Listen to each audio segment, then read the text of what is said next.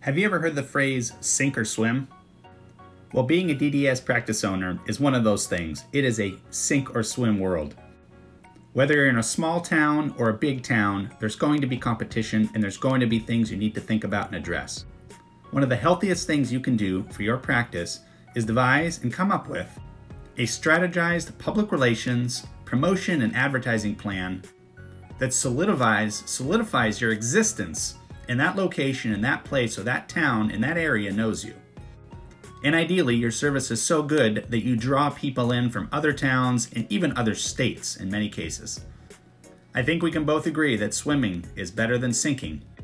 And by making the right decisions now, even if you think it's too late, it's better late than never, you can swim strong into the future.